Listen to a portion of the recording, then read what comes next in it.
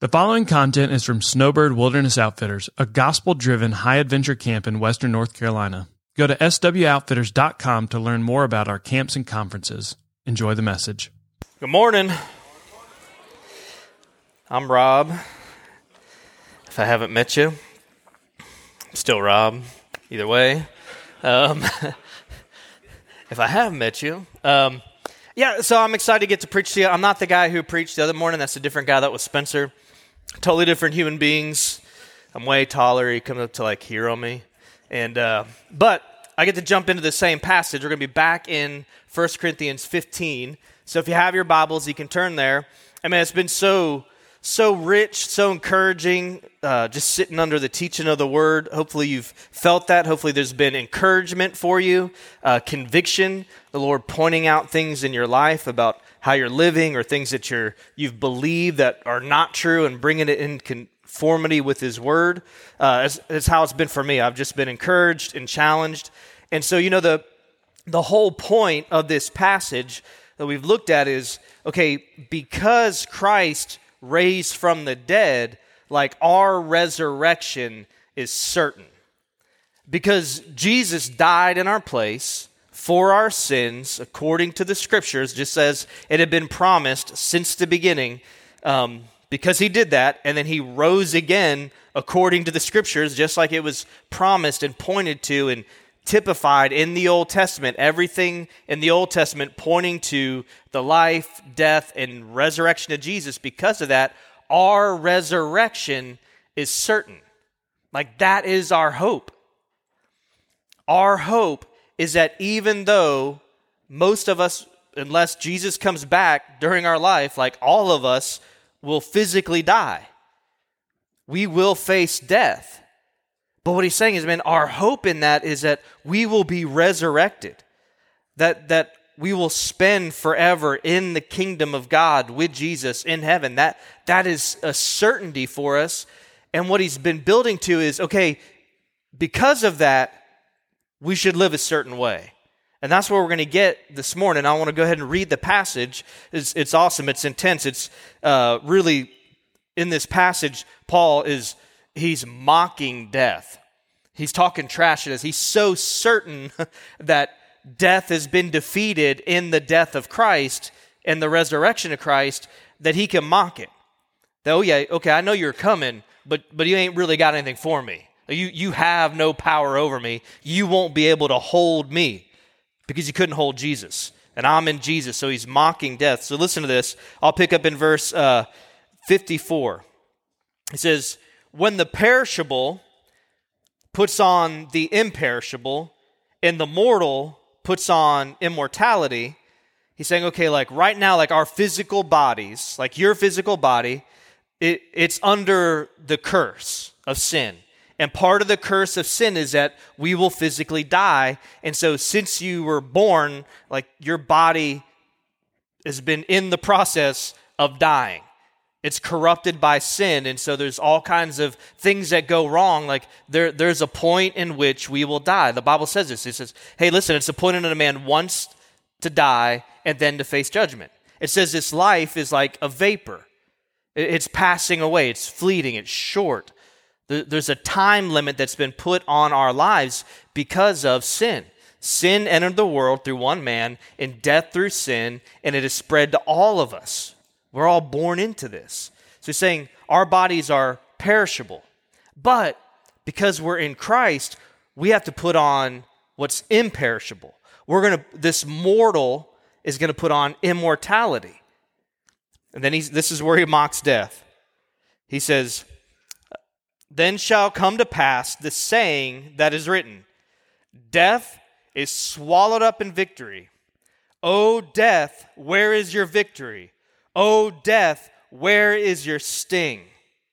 The sting of death is sin, and the power of sin is the law.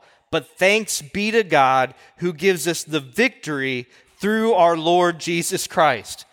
He's saying, where's your victory?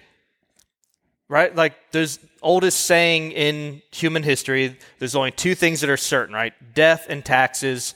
Don't worry about taxes yet. They're coming. Don't worry. But death is coming. And the Bible actually tells us in Hebrews chapter 2, it says, okay, death is, since the fall of mankind, since we bit into the lie that we could be our own God and we rebelled against God and that brought sin and death, death has become like Satan's greatest weapon against us. And it paints the picture that what Satan has done is he's used death to keep us enslaved to him through fear. And so what he does is he uses the fear of death to create all these false religions, to create false hope, to create false meaning in life. And for some people that might mean well, there is no meaning because we're just going to die one day and there's nothing after that, so there's no meaning. Well, he'll use that fear to keep that person enslaved. Or somebody else, it's a false religion that offers some other path to paradise, and he'll use the fear of death to keep him enslaved in that. And what the Bible teaches us is that has been absolutely removed. Because Christ died in our place, rose again, he defeated death, that power is removed completely. Death cannot hold you, right? It couldn't hold Jesus. Jesus said this, he said, listen, I have the power to lay down my life and I have the power to take it back up. That Jesus goes to the cross, and what we heard last night, man, it was beautiful and powerful. And John's unpacking, what does it mean that Jesus died for our sin? He went to the cross, and God the Father saw Jesus as guilty of our sin. In his grace and his mercy, God punished the Son in our place. He saw Jesus as if he was guilty of all of our sin, and he poured out his wrath. He poured out hell on Jesus, on his Son, and it killed him. Jesus dies under the weight of sin and guilt and God's holy wrath, and Jesus is swallowed up by death.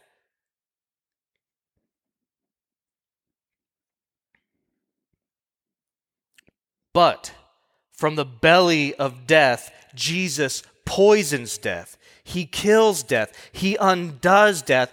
Death couldn't hold him. Why? He is God. He's God.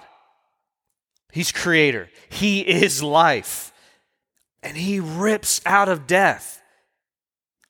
Rises again. It's one of the most powerful things. And earlier in this chapter, it's awesome. He's saying, Paul, who wrote this, he's going, hey, listen, man, Jesus rose again just like the Bible predicted, and then he was seen. He was seen by Peter and James and John and all the disciples, and then even at one point he was seen by 500 people at the same time, and when Paul was writing this letter, he's like, and you could go talk to those jokers right now. Go talk to them.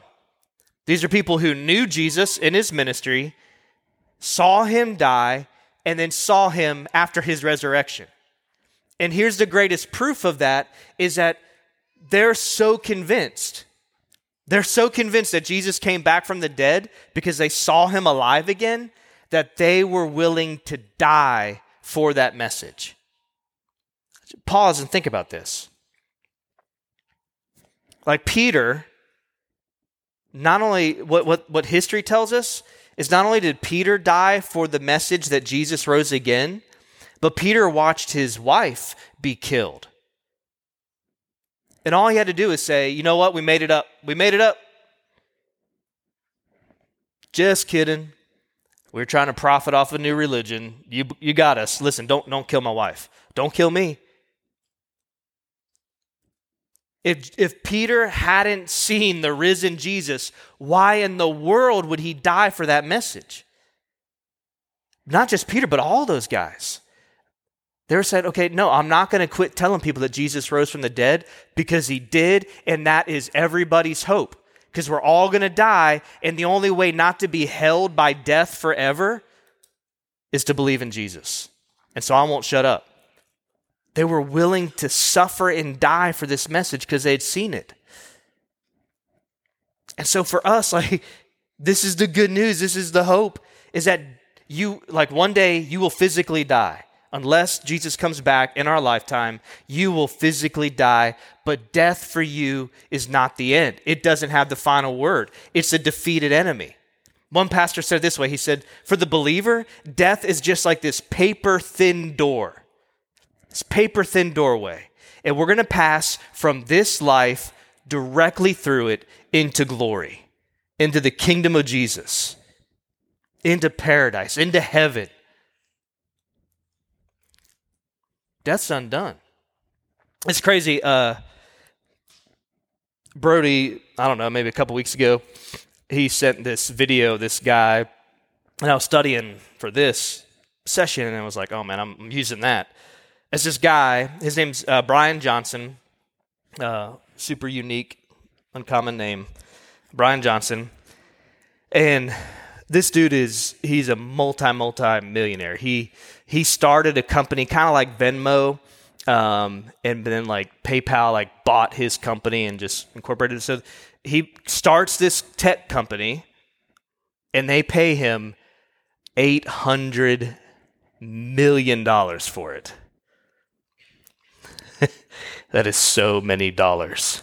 Like you could, like this room could hold it, but it would be impressive to see like 800 million $1 bills filling this building. That's a lot of money. And so now he's got some time on his hands. And here, I feel bad for him, but I also I can't help but to make fun of him. Because he's got all that money, $800 million set, but he goes into depression and alcoholism because it turns out like we weren't created just to live comfortable lives and entertain ourselves to death. And so he goes into depression, and this is the conclusion he comes to is life's really meaningless unless I can figure out how to defeat death. And so this guy decides to dedicate his time, his energy, and all of his resources to figuring out how to reverse the aging process. So it's not a joke. This guy is spending, I think it's like $2 million a week. And he's got a team of doctors and health professionals that put him through this super strict regimen of diet and vitamins and exercise, and they do all these tests. They're trying to reverse the aging process. And so he gets up at 4:30 in the morning. He eats all of his meals before 11, which are really just he's taking broccoli, cauliflower, and mushrooms, putting that in a blender, drinking it, and that is one of his meals. Yes. To which I think, I will die a slow death by ribeye 100 lives over. Bring it on. But he this is his hope. And he's convinced, you watch these interviews and he's like, we'll eventually figure out how to stop death. He's like, people are going to, he calls his plan Blueprint because he wants all of humanity to follow his plan and not dying. But it's just crazy. It's so superficial and empty and meaningless to the point where he's not getting enough calories and he doesn't eat any meat, which is just wild. And so but he wants to look healthy. So one thing he does is he gets this laser treatment on his face to make sure he doesn't get wrinkles and to give himself what he says a youthful glow, which is also something a man shouldn't say about his own face. But he's lost all this weight, and so he's literally having other people donate fat, to which I would gladly donate for any amount of millions of dollars. And he's this is crazy. Don't feel bad about laughing at this guy. He's injecting other people's fat into his face. Not normal. And I think he's doing all this stuff, and I'm cynical, but all I can think is that his doctors leave his house and they're like, "Can you believe it? We told him he's got the heart rate of an 18-year-old, and he believed us. And then we injected fat from your belly into his face. Let's go spend $1 million." I just think, and I mean, at some point, because the Bible says this, it's appointed unto man wants to die. He's not going to undo death. I don't care how much broccoli he drinks. At some point, he's going to walk outside and something stupid is going to happen. A piece of an airplane is going to fall off and he's going to be like, well, I got to get the mail. And bam, head crushed. You could have been eating ribeyes. It's not going to work. But at some point, amen. But at some point, I think I could get there. Like, if I didn't have the hope of the gospel, death is terrifying. What happens? Where do we go? Like, am I going to be judged for my sin? Jesus, not through science, but God, in his love for us, humbled himself, became one of us, became a real human being. Why? So he wouldn't die? No. So he could die in our place. So that even though we one day physically die, this mortal will put on immortality. What is right now perishable, and I can't do anything about it. In fact, the Bible says you can't add one day to your life. It's appointed by a holy, sovereign God. There's nothing I can do to change it. But in Christ, man, I'm going to put on immortality. Death won't hold me because I'm awesome and I figured it out. No, because Jesus is awesome. He went into death, and by his death, he killed death to set us free so that we will spend all of eternity in his presence, worshiping him. And what he says next is this. That's not just a one-day, far-off hope for old people. He says, man, it has everything to do with how you live today, how you live tomorrow. Listen to what he says. Verse 58. Therefore, because of this, because the sting of death has been removed, therefore, my beloved brothers, be steadfast, immovable, always abounding in the work of the Lord, knowing that in the Lord your labor is not in vain. It's not empty. It's not meaningless. The writer of Ecclesiastes is like, man, everything's empty. Everything's meaningless. He says, eat, drink, and be merry, for tomorrow we die. Right? Like, that's the other extreme, is not try to so live discipline that you undo death. The other extreme is, if death is coming, might as well live it up and live in the moment. Because everything's meaningless. Everything's vain. There's no point. And what the Bible's saying is, no, man, there's eternal value in each one of our lives. How you live, however many years the Lord gives you, how you live your life matters for all of eternity. He's saying because death won't hold you and you've got eternity with Jesus to look forward to, he says, be steadfast and immovable, always abounding in the work of the Lord. Knowing that in Christ, your labor, your work, your energy, your time, your investments, your relationships, they're not meaningless. They're eternally valuable. She says, be steadfast, immovable. And what? Well, he knows this. He knows that, man, we're going to be tempted to drift from the truth of the gospel. We're going to be tempted to drift from seeing that the life, death, and resurrection of Christ is really what's most important. You go, okay, yeah, I know that's what's most important in the Bible, and that's what's most important in religion. No. It's what's most important in your life every day. Every day of our lives should center on this truth. Jesus lived, he died, he rose again. That's everything. That's what's most important. But what he knows is everything in this world is fighting to get your attention off of that truth and on to anything else, to prioritize anything else over and against that. And so he's saying, be steadfast in what you believe. Don't move away from it. Then there's going to be people who want to intimidate you and make Christianity sound stupid and how can you believe in that old religion and try to poke holes in what we believe. And he's saying, no. You just keep preaching the gospel to yourself. You keep looking to Jesus. You keep listening to the truth of the gospel. You be immovable, be steadfast, plant your feet firmly right here. We're going to be tempted just to do what we said a minute ago. Eat, drink, and be merry, for tomorrow we die. Live it up. Live in the moment. Live for comfort. Live for pleasure. Live for riches. Live for your own selfish desires. He says, no. That is meaningless. That is temporary. All that goes with that will burn up, will fade away, will be no more. Be steadfast and immovable in the reality of okay, only eternal things matter for eternity. That's why he says we should always abound in the work of the Lord. Well, what is that? Well, what's the only eternal thing? Like in this room, what are the only eternal things?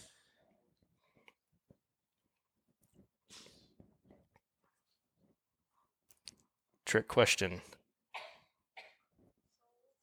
Our souls. Thank you. And thank you for being brave. Or just wanting to be done with the awkward silence. Either way. Yeah, our souls. You, me, everyone around you. We are the only eternal things in this room. Pause and think about that. Everybody in here is going to live forever. So he's like, man, invest in that. Give yourself to that. Abound in the work of the Lord. Man, that I could just boil it down to two simple things. What does it mean to abound in the work of the Lord? What's that going to look like?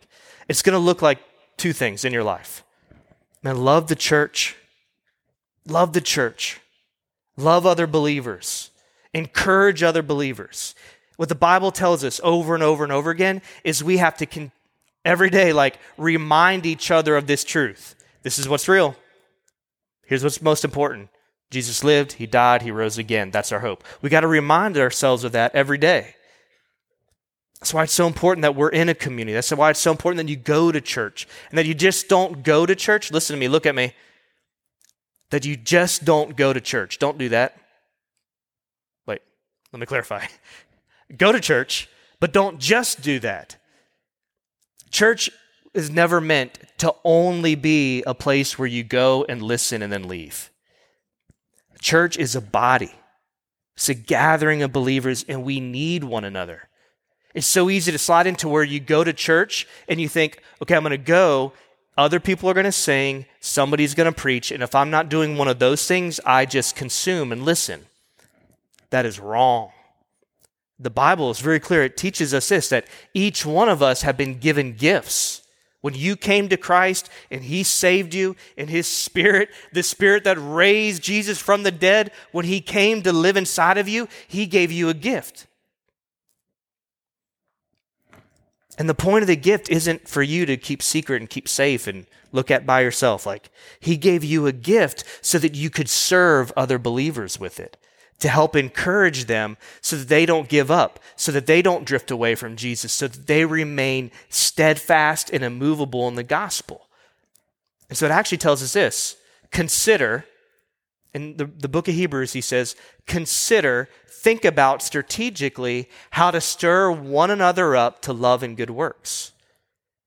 It means this, even when you go to church on Sunday, when you go to youth group on Wednesday, you should prepare for church just like your pastor does, just like your youth pastor does. You might not be preparing a 20 to 30 minute or looking more like a 30-minute lesson. You might not be doing that, but what you should be doing is thinking strategically about who's going to be there and how can I encourage them in their walk with Jesus. We all have that responsibility. Did you know that? And God's given each one of you a unique gift to serve the body. So he says, be steadfast and immovable. Don't drift away from the gospel. Abound in the work of the Lord. In part, what that means is love other believers well, help them persevere, endure faithfully in the gospel to the end of their lives. And the second part is this: man, love the lost with the gospel. Love the lost, people who don't know Jesus, people who don't believe in Jesus, people who make fun of Jesus, people who hate you because you do believe in Jesus and try to obey his word and hold fast to his standards and his values. Love those people with the gospel. Love those people enough to not care what they say or think about you or what they might even do to you, but love them enough to serve them and to open your mouth and tell them the hope that we have celebrated all weekend long. Jesus lived, he died, and he rose again so that death doesn't have to hold you, so that you can be forgiven of your sins.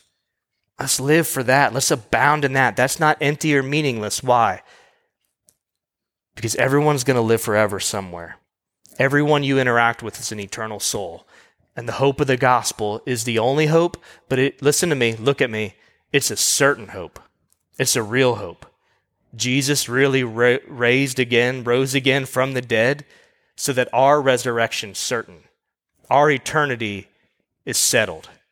So let's be about the business of making sure that everyone we come in contact with, everyone we're in relationship with, everyone the Lord would give us opportunity to share the gospel with, that we're abounding in that work, that we're being faithful. Now, what a cool thought. What a cool thought that God would use you to talk to somebody who's going to live forever and right now is dead in their sins, right now is under the wrath of God, and that you could just open your mouth and tell them who Jesus is, why you believe in him, what he's done in your life, and God would use you to quicken their soul, to use the message of the gospel delivered through you to open their eyes to the truth of Jesus, and that he would rescue them and save them, and that they would spend forever with us celebrating Jesus in heaven.